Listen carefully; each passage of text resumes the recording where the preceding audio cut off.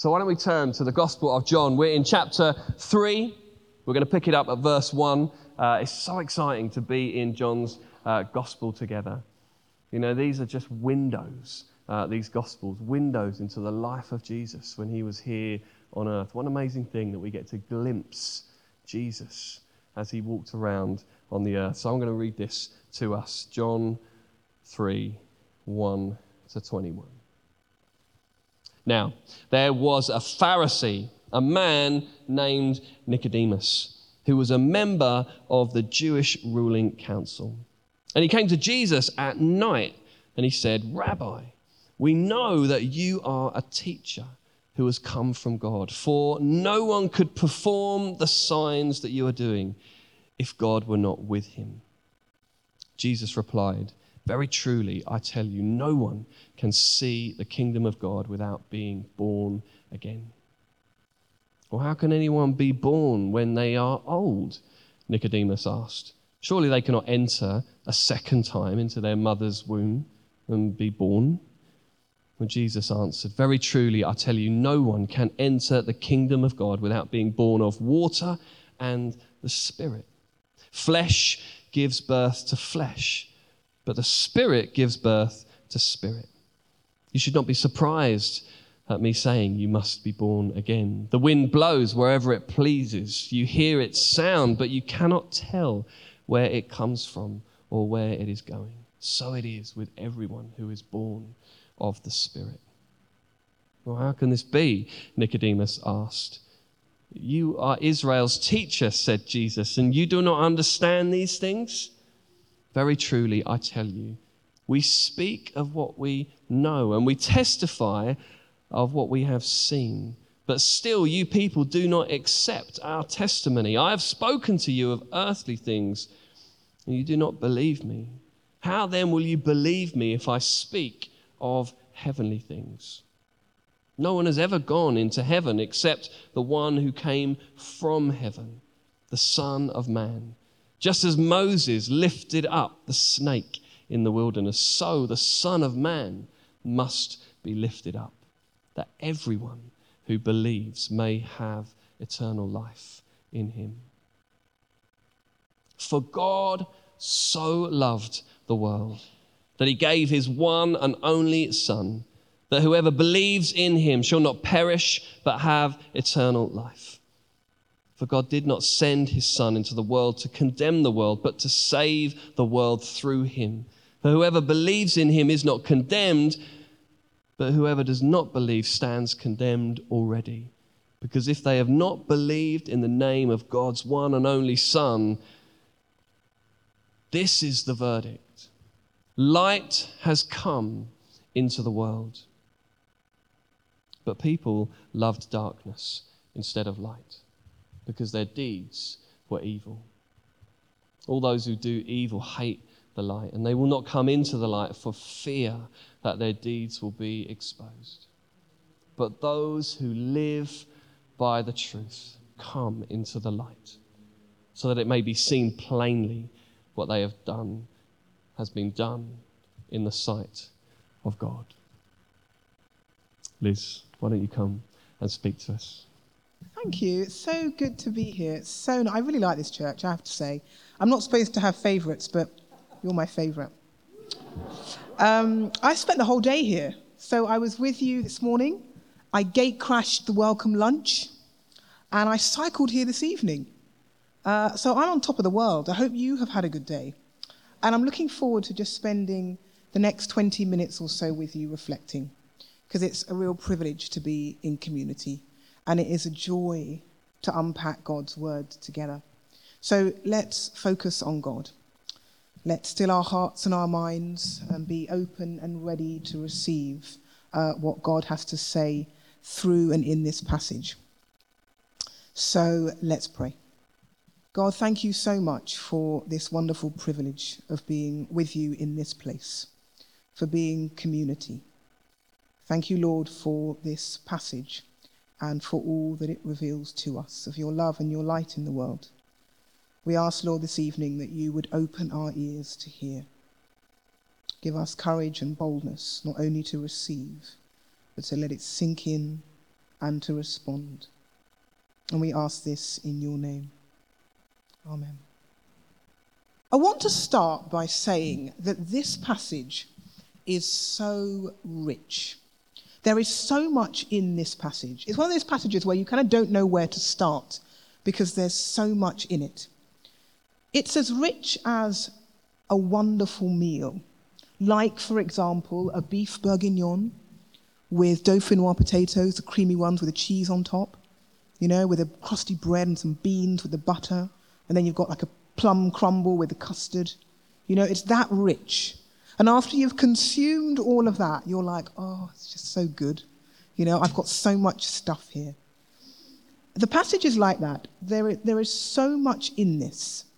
There are the relationships that Jesus has with so many people in John's Gospel. And then there's the weighty theology, the teaching. And tonight we're going to have a look at some of this stuff. We're quite early on in John, and so it's quite easy to recap what's happened so far in the plot. So, after being acclaimed by John the Baptist, Jesus has essentially done two things before this passage. The first is that he turns water into wine, a sign of God's activity in the world. And the identity and purpose of Jesus is revealed in this act. Jesus shows the abundant grace of God. And then in chapter 1, verse 6, Jesus says, "We have all received grace upon grace." The second thing that Jesus does before this passage seems at first utterly different from the miracle of turning water into wine. Rather than continue in this ministry with another sign of abundance, instead, Jesus enters the temple, and just before Passover, he drives out the money changers and all those selling sacrifices. But while it might seem like a contrast, perhaps in tone and character from the first sign, Jesus' cleansing of the temple flows from exactly the same reality. Both acts are because of grace. Grace means there is simply no need for any other sacrifice in the temple. Jesus says, "The Lamb of God takes away the sins of the world." There is nothing else to do. It's in this context, then, that Nicodemus comes to see Jesus. Jesus is still in Jerusalem during the Passover. He is in the Kedron Valley beside the Garden of Gethsemane. It's now called a grotto, and it's a small church, but it was a cave. And while Jesus was there, he receives a visitor at night from a very important man, Nicodemus. However, though Nicodemus is important, Nicodemus is a lost soul. And this is really important because looks can be deceiving. So many people like Nicodemus look like they've got it together. From the outside, they are shiny and polished. They appear to have friends and beauty and power. But they can still be lost souls. Nicodemus comes and visits Jesus under the cloak of darkness. He makes his way to this cave where he knows Jesus often goes. It is significant because Nicodemus was seen to be great, to have it all. He was a member of the Jewish ruling council, and his name, Nicodemus, in Greek, means Nikos, the first bit, victorious, and Demas, public or people. So that translates, this is his name, as conqueror of the people. Even his name is great. We learn several things about Nicodemus here. And there are two other passages where we learn a lot about him too. First, he was a minor celebrity in his own right, as one of the 70 Jewish rulers who served in Jerusalem, part of the great Sanhedrin, a powerful body that made decisions for the country under Roman rule. He was also a Pharisee, that is, a strict observer of the law. We are told he was an expert in Jewish law. If that wasn't enough, he was also a scribe, since Jesus calls him Israel's teacher. He would have also been wealthy to be considered to be a member of the Sanhedrin. And he also, if you remember, assisted Joseph of Arimathea in Jesus' burial. He carried the cross, so he would have been physically strong as well as financially stable. In spite of all of this wealth and power, there was something different about Nicodemus. And this is the starting point. Nicodemus was able to see that although he had it all, he lacked something. He was set apart, and the context in which he lived simply wasn't enough. He was different from other members of the Sanhedrin, for Nicodemus was spiritually hungry. So he visits Jesus at night, so that his interest in Jesus would not compromise his position with the Sanhedrin. After all, he had a lot to lose. He was in a difficult position. So he went at night. Bonhoeffer once said, "The discomforts of darkness are the contractions by which we move into new life." The discomforts of darkness are the contractions by which we move into new life. We need the darkness and the turmoil of life, for they help us to see the light. They help us to move on and towards it. The Christian journey isn't shiny and easy. Nicodemus is curious about Jesus, therefore, and has seen that Jesus has caused quite a stir already through his actions in the temple and the signs and wonders that we read about before this passage. And so Nicodemus comes to question Jesus, to learn more and to make some important decisions in his own life. John's gospel plays out in many ways through serious encounters with individuals, through relationships between Jesus and various people, each of whom is called to make a decision. And they decide what to do through vastly different ways, depending on their own situations. And they are never straightforward decisions. It is almost as if John offers a variety of responses to Jesus. And he does this by offering layers of understanding. There's the literal understanding, and then there are the depths of spiritual understanding that people begin to grasp as they journey with Jesus. So for Nicodemus, he hears this, and he misunderstands two of Jesus' terms. The first, that we need to be born again. And the second is the purpose of seeing the kingdom of God. So Jesus soon takes over this conversation, as he often does. Jesus says that all must be born again. Psychologists often say that when a child asks the question, "Where do babies come from?" they're not wanting a literal answer. This is for those of you who have young children, don't worry. What they're wanting is reassurance.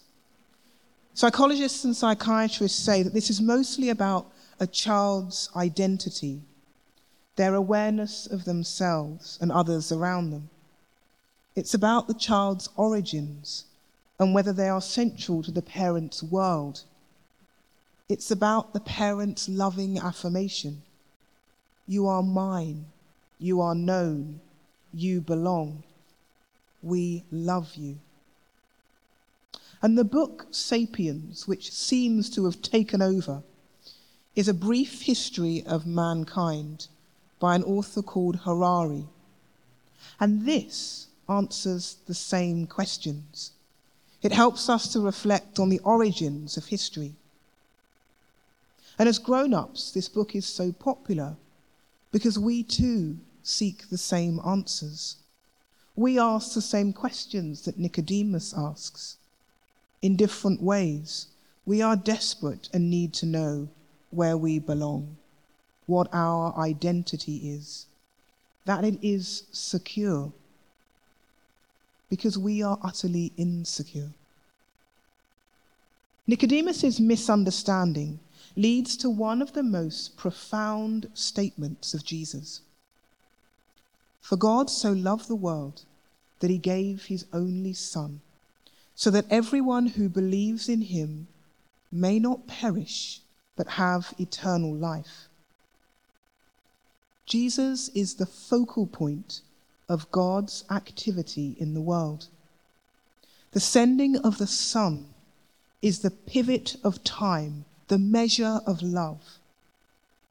John frequently repeats this idea of God sending Jesus, drawing us into the question, well, why?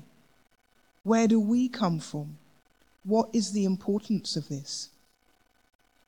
So Jesus answers, I tell you the truth. No one can enter the kingdom of God unless he is born of water and the Spirit. Jesus, as John depicts, often uses metaphors to talk about our identity, to deepen our understanding of the kingdom.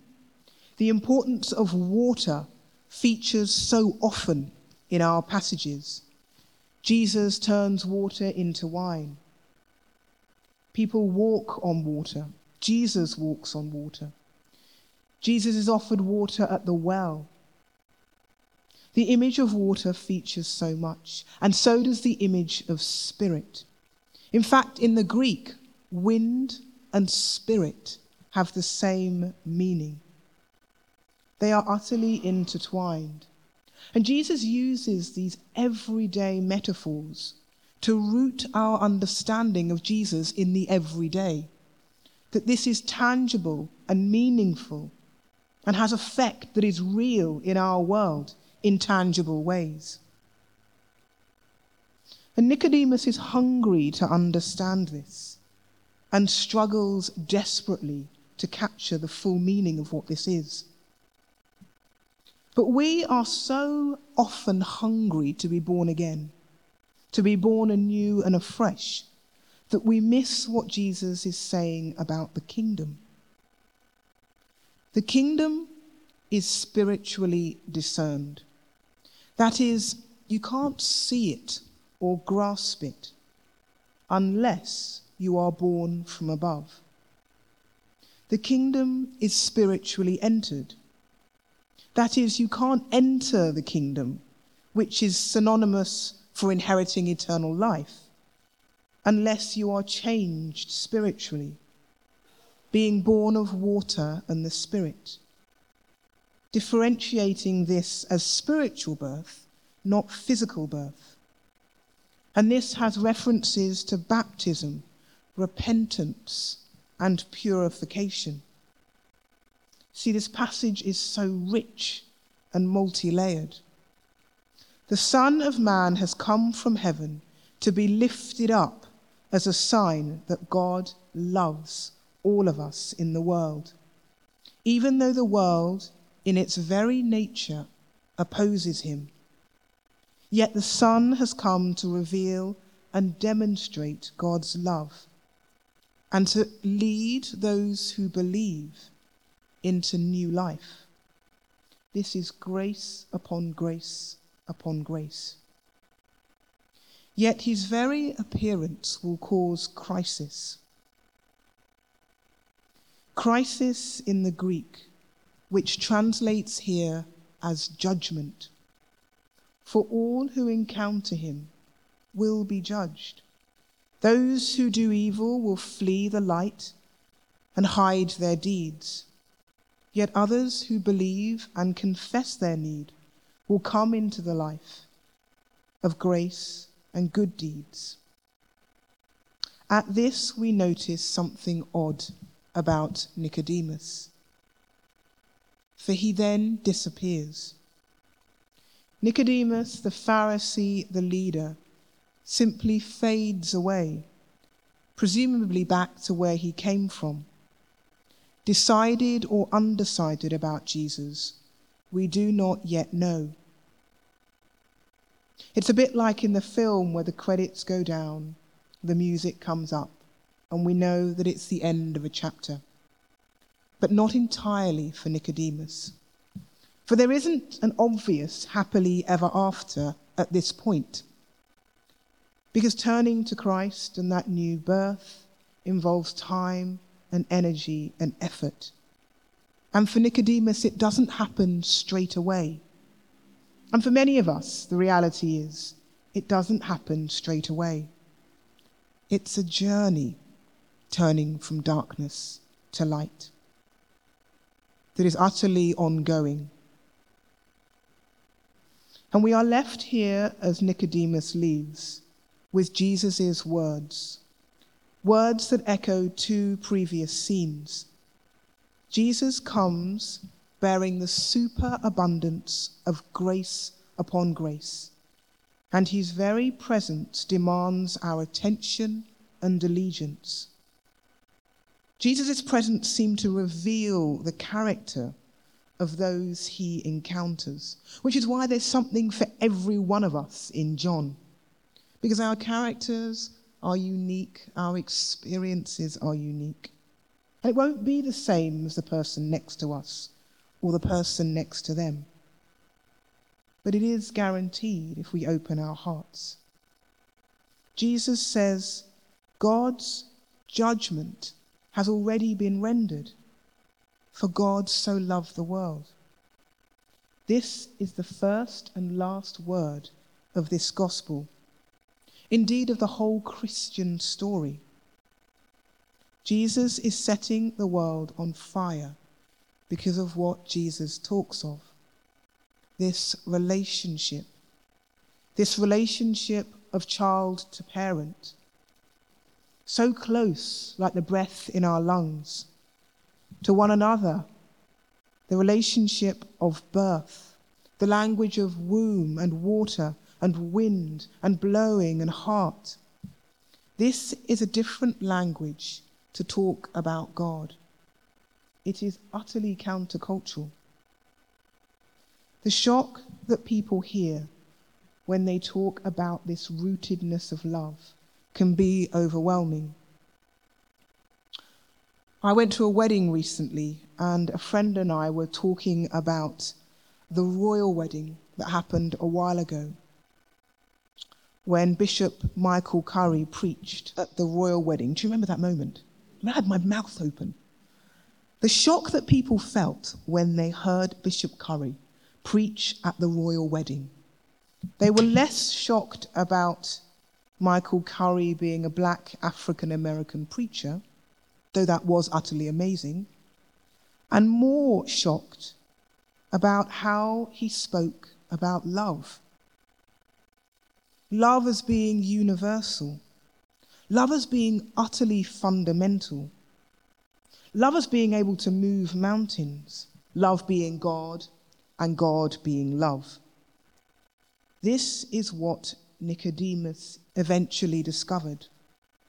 Not in this encounter, but it slowly began to sink in as he realized that the world in which he lived and all of those trappings simply weren't enough as he carried on his spiritual journey.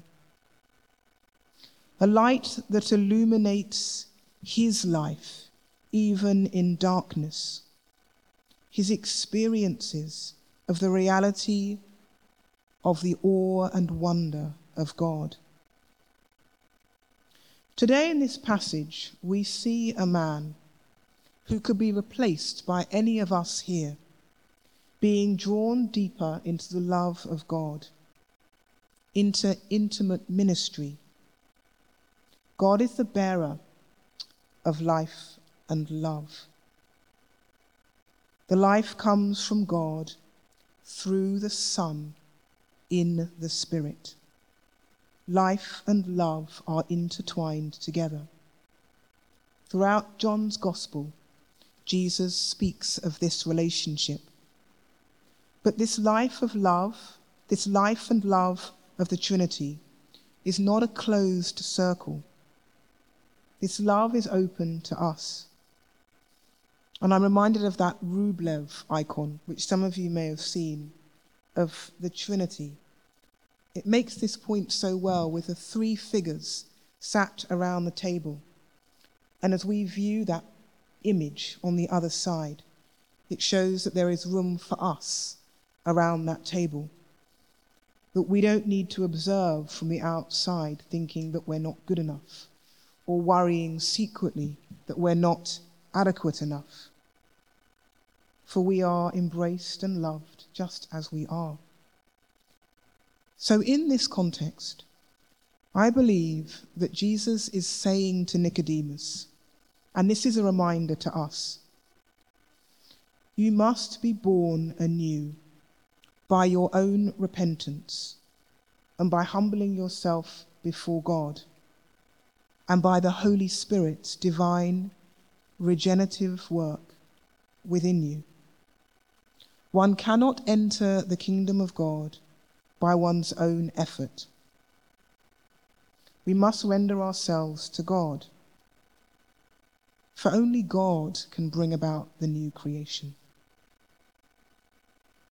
So this evening, as we think about what it means to be reborn of spirit, of water,